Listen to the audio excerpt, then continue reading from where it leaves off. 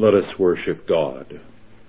Grace be unto you and peace from God our Father and from the Lord Jesus Christ.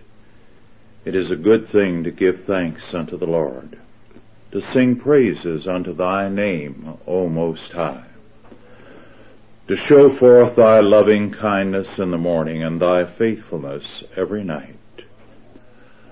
Delight thyself also in the Lord, and he shall give thee the desires of thine heart. Let us pray. Almighty God, our heavenly Father, we come into thy presence rejoicing in thy mercies and thine unfailing providential care and the certainty of all thy works, yesterday, today, and forever, ever holy, ever all righteous, ever all wise. Teach us to take hands off our lives and to commit them into thy keeping, to know that thou art able to undertake for us, and that thy grace is sufficient for us. Bless us as we give ourselves to the study of thy word and of the things of thy kingdom. In Christ's name, amen.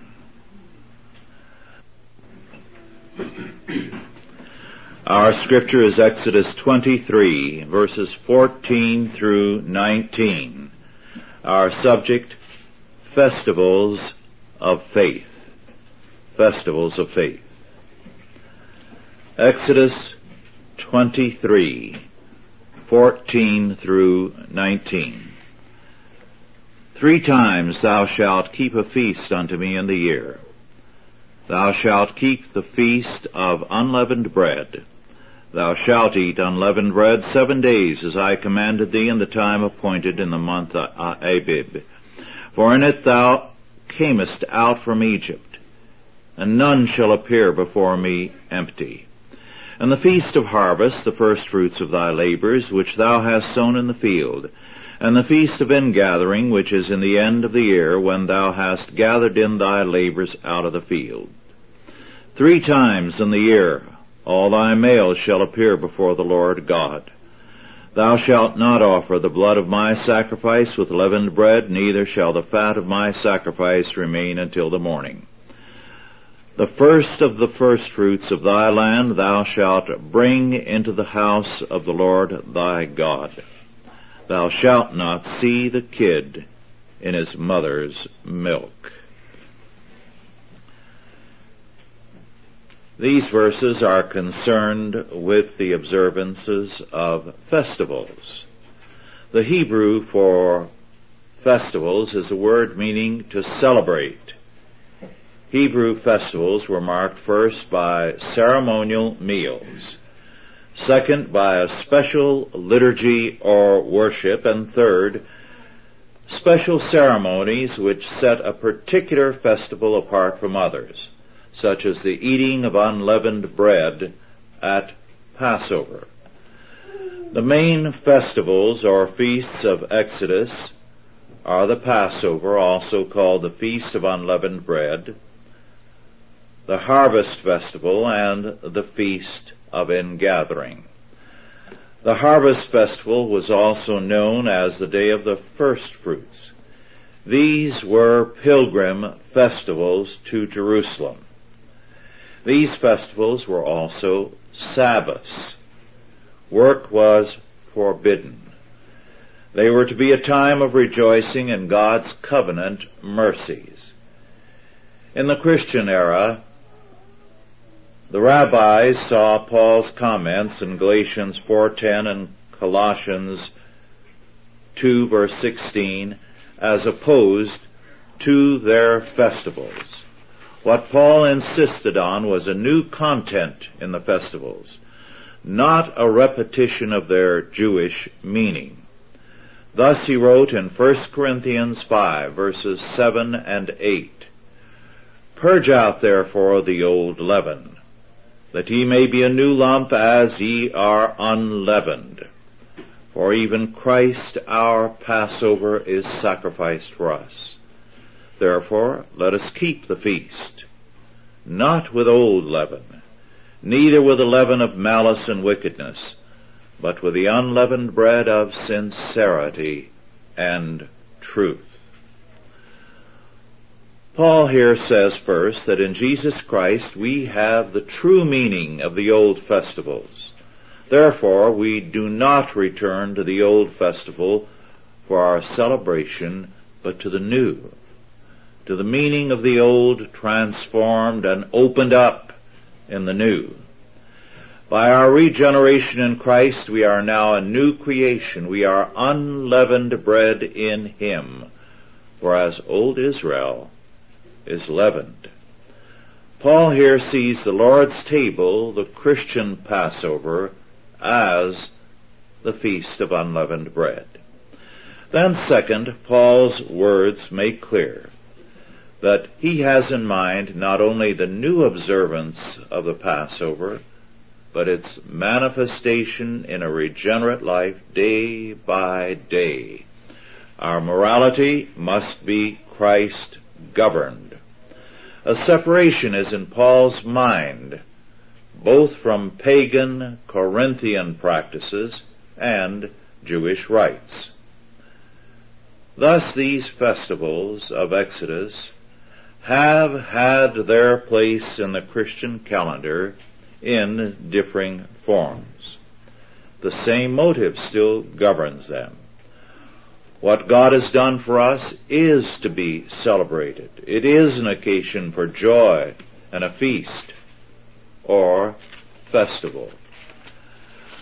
We have forgotten that the older custom of a Sunday family dinner, which in farm years especially was a banquet for the whole family, was in terms of the festival spirit, the Sabbath as a festival.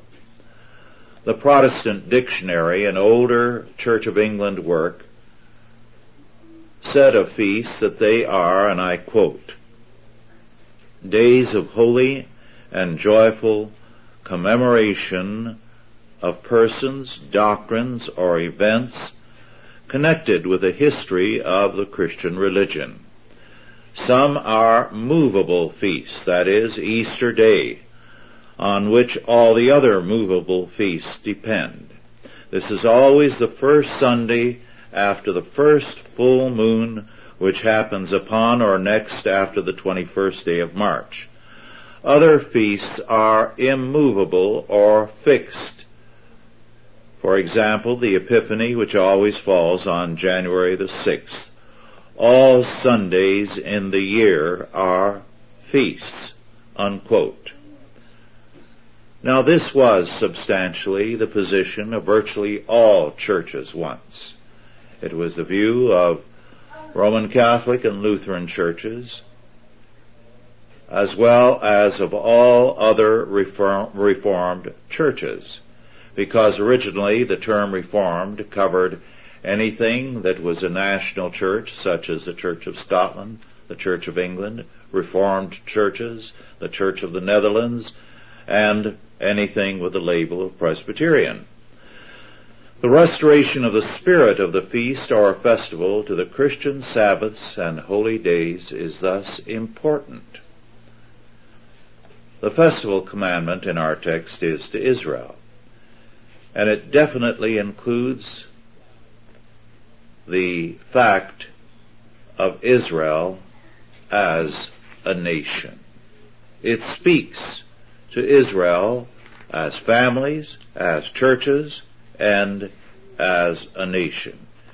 Every nation is, as James McGregor noted, a moral entity. Its laws are inescapably concerned with good and evil, and therefore with God, or against Him.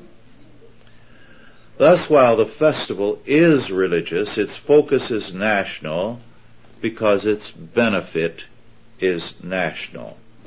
According to Psalm 33 verse 12, Blessed is the nation whose God is the Lord, and the people whom he hath chosen for his inheritance.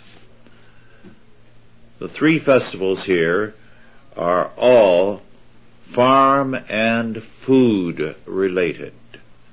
First, the Feast of Unleavened Bread was at the time when the cereal crop was first harvested. For 7 days bread was eaten. This festival marked the barley harvest in particular. It was celebrated with banquets, but with unleavened bread. The second festival was the harvest festival at the end of the corn or wheat festival. The first was the barley festival, the second the wheat. In Deuteronomy 16 verse 9, it is called the Feast of Weeks because it came about 7 weeks after the beginning of harvest. In the New Testament, it has still another name, the Day of Pentecost, because this festival came 50 days, Pentecost, after the giving of the law. The third feast is, or after the deliverance and at the time of the giving of the law. The third feast is ingathering, the harvest of fruits, grapes, olives, and the like, the late summer and early fall harvests. This has also another name in the Bible, which sometimes is confusing because the names of these festivals are sometimes given variously, but it is also called the Feast of Tabernacles, and Jesus participated in this festival according to John 7 verses 2 following. The commandment to avoid unleavened bread applies specifically to Passover or the first feast. The requirement of verse 15, "And none shall appear before me empty," is an important one. What we receive from the Lord stands for all time and eternity. Therefore, gratitude means that we appear before God with gifts. The reference here is not to the mandatory tithe, but to gifts above and over the tithe. The premise is plainly stated in Matthew 10:18 by our Lord. Freely ye have received, freely give. I mentioned that the festivals are food related. And this is not an incidental fact, but a very, very important one. The Sabbath itself was in Israel a time of rejoicing and feasting, as it has been in much of church history.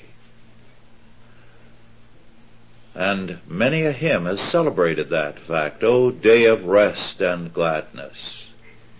As MacGregor observed years ago, and I quote, the word year in verse 17 here is simply that of the world's life as resulting in the food of man at the various stages from the first appearance of the harvest to its final completion.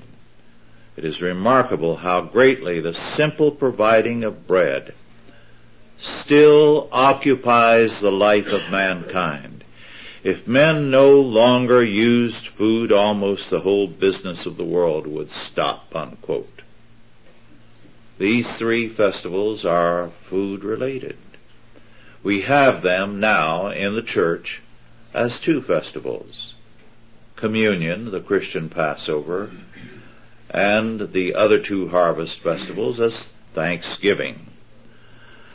Modern man errs in 2 areas with respect to food. First, because in the Western world he has grown accustomed to an abundance of food, he fails to recognize his dependency on things outside his control. He is dependent on the farmers who grow the food, who are in turn dependent on the weather and the soil. Farming is precarious work.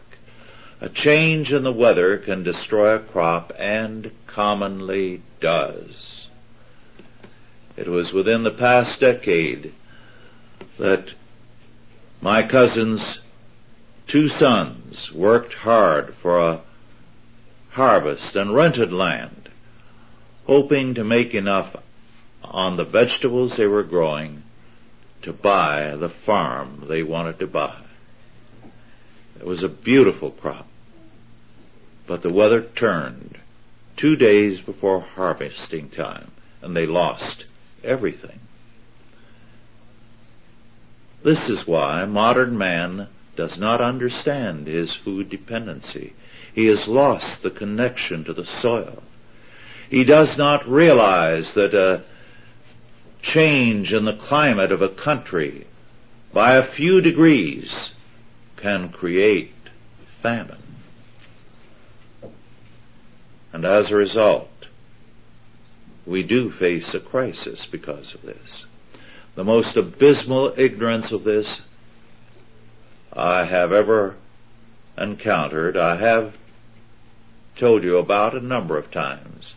How during the student demonstrations at Berkeley, when a manifesto saying that work was obsolete and it was a capitalist conspiracy to continue a world of work and to enslave people, and the university was off base in preparing people for a world of work instead of a world of enjoyment. A reporter, himself liberal, asked the girl who was speaking, "But what about food?" And she looked at him disdainfully and said, "Food is." Well, God has a way of teaching people like that something. Second, because of the importance of food, tyrant states routinely seek to control the food supply and the grower. Food is important to life, and it is a major weapon of war. But attempts to control agriculture are attempts at playing God, and the results are routinely disastrous. Modern faith is not food-related, and hence it is abstract and unrealistic and lacks humility. Not until a man is brought face to face with his dependence on food, when he faces the absence of it, does he begin to realize the implications of being a creature. Our Lord commands us to pray, "Give us this day our daily bread," and to pray to Him as the one who can strip us of food and life. We are not gods. We are creatures, and we had better know it. Verse 19 is the subject of much discussion, in particular the latter part, "Thou shalt not see the kid in his mother's milk." This law has led Jews to avoid eating meat and drinking milk at the same meal. The practice of seething a kid in his mother's milk was apparently a pagan fertility cult rite. It was also a violation of the requirements of care for animal life. In Exodus 22:30, Leviticus 22:27, Deuteronomy 22:6, Proverbs 12:10, Deuteronomy 25 verse 4, we have verses that call attention to the requirements God imposes. It is important to remember that this particular law is given here and all told 3 times, again in Exodus 34:26 and in Deuteronomy 14:21. It is obviously important. Why then did not God explain its meaning? Well, the answer is a very simple one. God commands our obedience. He gives us explanations when it is necessary. This practice was apparently connected with fertility magic. It was a part of Canaanite worship.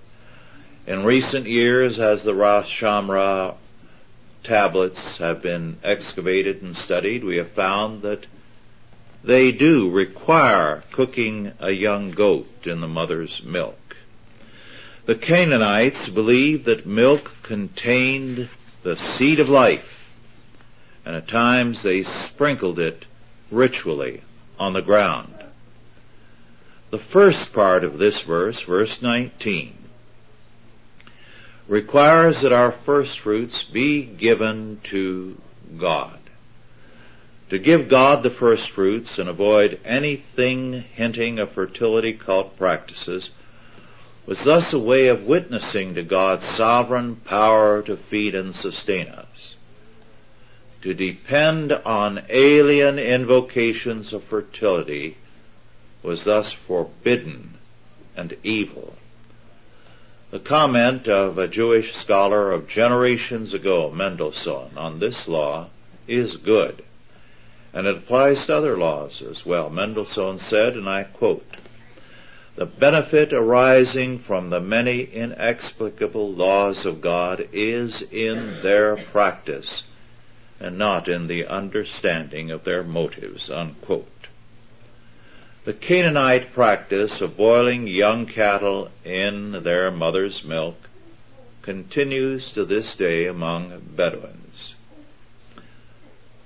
These three festivals, as I said, are food-related.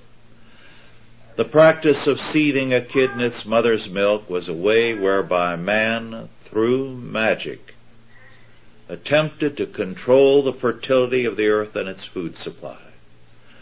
Modern humanistic statism attempts to do the same thing. In both instances, we have an ungodly belief that man can determine life and fertility apart from God. This law thus has a continuing relevance.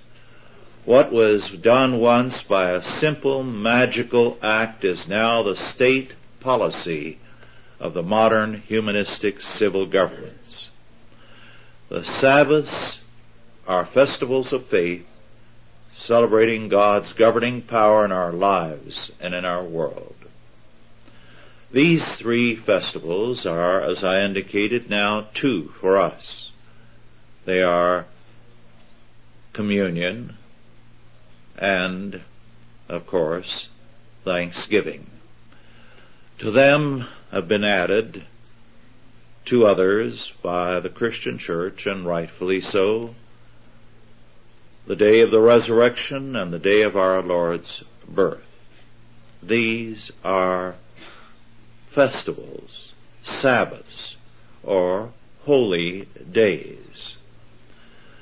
We do have holy days in the modern calendar, but we forget that our word holiday is really holy day, slightly altered in pronunciation and in spelling.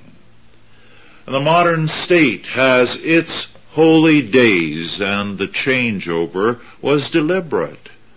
The days were declared to be the holy days in the new canon of life. And there is an interesting difference.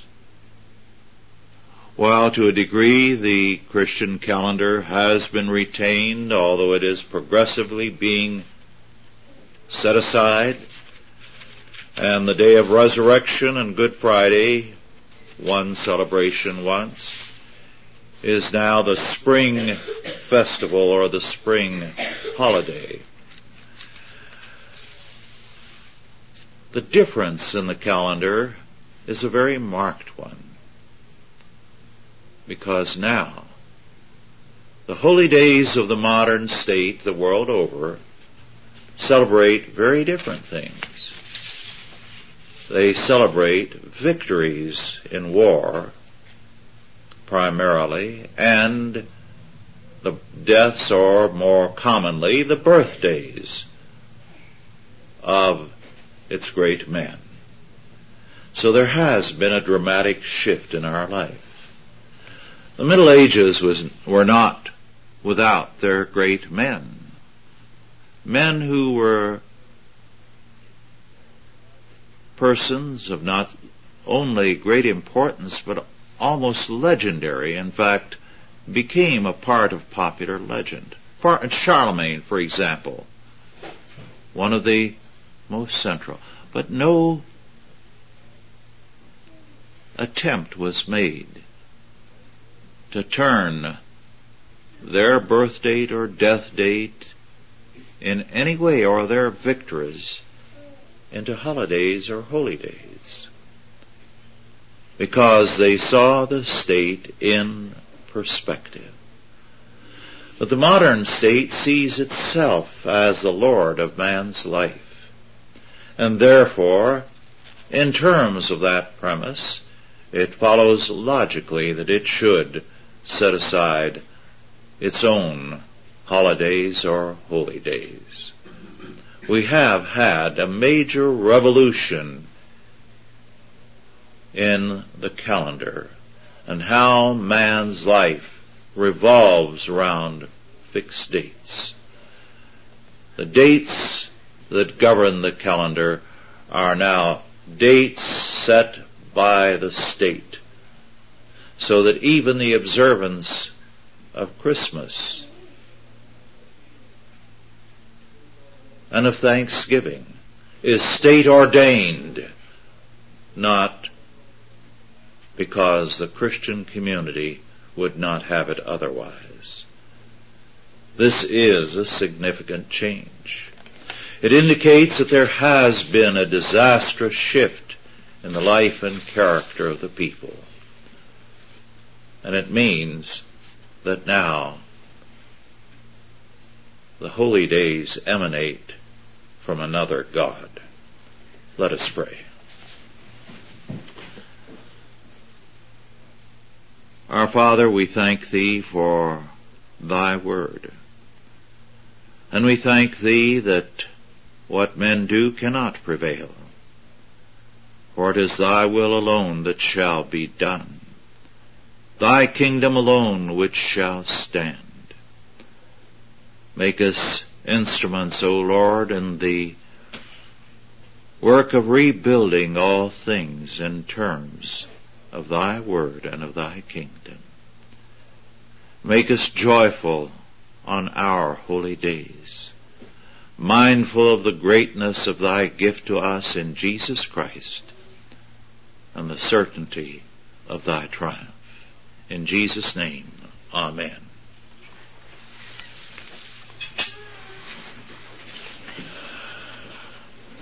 Are there any questions now about our lesson?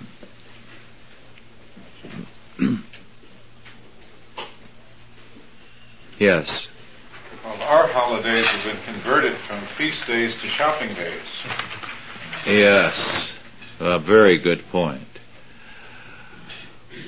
And it was interesting that yesterday, being Armistice or Veterans Day, there were some elderly veterans on television commenting sadly on the fact that no one was interested in observing the day. That at the parades in major cities, most of those who turned out were the veterans, very few others. So we are seeing the disintegration of the modern state and its attempts. And it's sad because in the process they are hurting a great many people who have given sacrificially to the state and to its survival. Yes. I can see how it would be really beneficial to keep the old Sabbaths and stuff like that, like the Feast of Tabernacles. I've traditionally kept 8 days off at the end of the year, and I feel real good after that. But does the church really have a right to substitute a new day like Christmas or Easter? Well, remember, with regard to these three festivals, Paul tells us that these are now different. So, the Lord's table and Thanksgiving supplanted them. And very early, Christians began to do that. Then, the day of resurrection, of course, is celebrated every Sunday because it is the first day of the week. But it was as a matter of joy in this event that the early church gave it special attention. And very early, there were joyful celebrations of the day of our Lord's birth.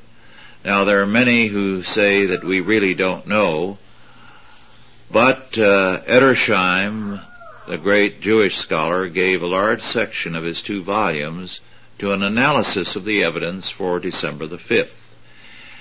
And he said one of the most interesting bits of evidence is that we find very early that it was observed as a day of mourning by early Judaism in the Roman Empire. And no reason for the mourning. And he said every time you have no reason given, it has reference to some Christian event. So he said it's significant then that this was a great day of mourning without a reason stated. And it was because it was the birth of our Lord. So, I don't see anything inappropriate about that, just as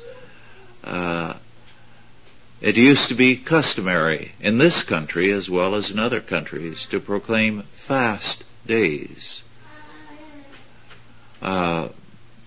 That was entirely within the proper jurisdiction.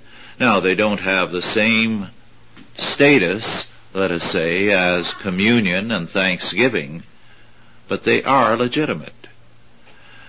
Now, I mentioned how very, very important the family orientation was of the Sabbath as a day of festival, feasting. When I was young, it was common for families on Sundays where there were 3 or 4 families living close together or in the same general area to come together regularly, if not every Sunday, once or twice or 3 times in a month, sometimes once a month, to eat together. And it was one of the things that held families close together. And it was a very important part of life when I was a boy. It was done by the Armenian community and the Swedish community alike. Those were the 2 main groups in the area. It was a festival day. And you looked forward to it. Any other questions or comments? Yes. The past few years, a number of Christian churches have begun to celebrate or hold Passover observances during Passion Week. Is that appropriate in light of what... Well, how do they celebrate it? Well, basically holding a traditional Jewish observance. Mm-hmm. Well, that was done quite a bit through the centuries. It lingered longest of all in Scotland. And the Pope had to, I think, in the 11th century, threaten the Scottish Church to make them cease from what he called Jewish practices. But they did observe the Passover in the Old Testament form, but with a totally Christian meaning. The early church, of course, celebrated the Christian Passover as a kind of family meal of the church, a potluck, because Sunday in the Roman Empire was a work day. So they would have their services in the evenings, and they would bring the meal there, and the workmen would come there. And so they maintained it in that fashion. However, the church very early realized that it lost some of its dignity, whereas as Jews, because the church was predominantly Jewish for some time, it had been a family rite, and the solemnity of the occasion could be maintained. The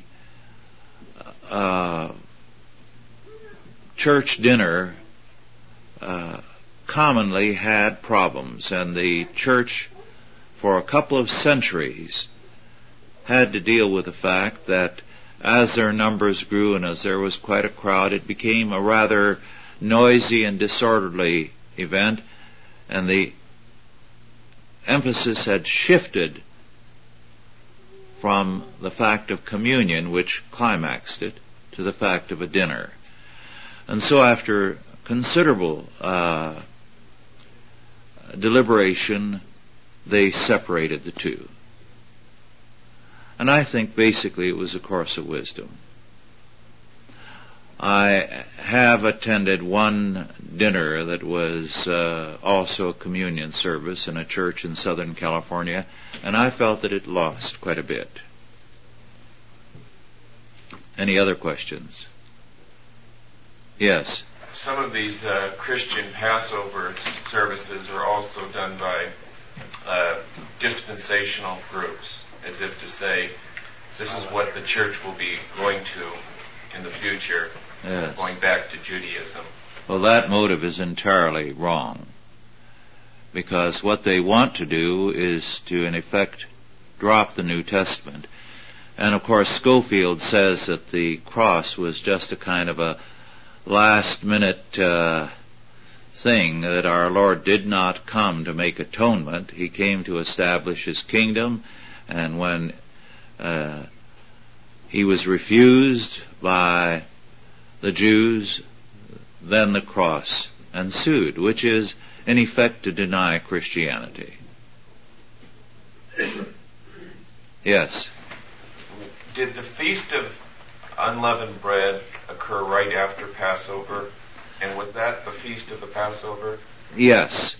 The Feast of Unleavened Bread was 7 days, and the Passover was 1 day. That's the only difference. So usually it's called the Feast of Unleavened Bread, and other times the Passover, depending on where the stress is being laid. But in both instances, the emphasis is the same. Well, if there are no further questions, let us conclude with prayer.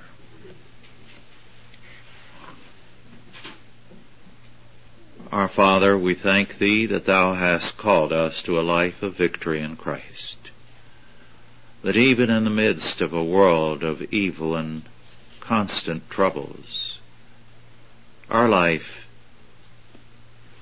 is here now to be a festival and eternally a triumph in Christ. We thank Thee, our Father, for Thy grace and mercy unto us. And now go in peace. God the Father, God the Son, and God the Holy Ghost bless you and keep you, guide and protect you, this day and always. Amen.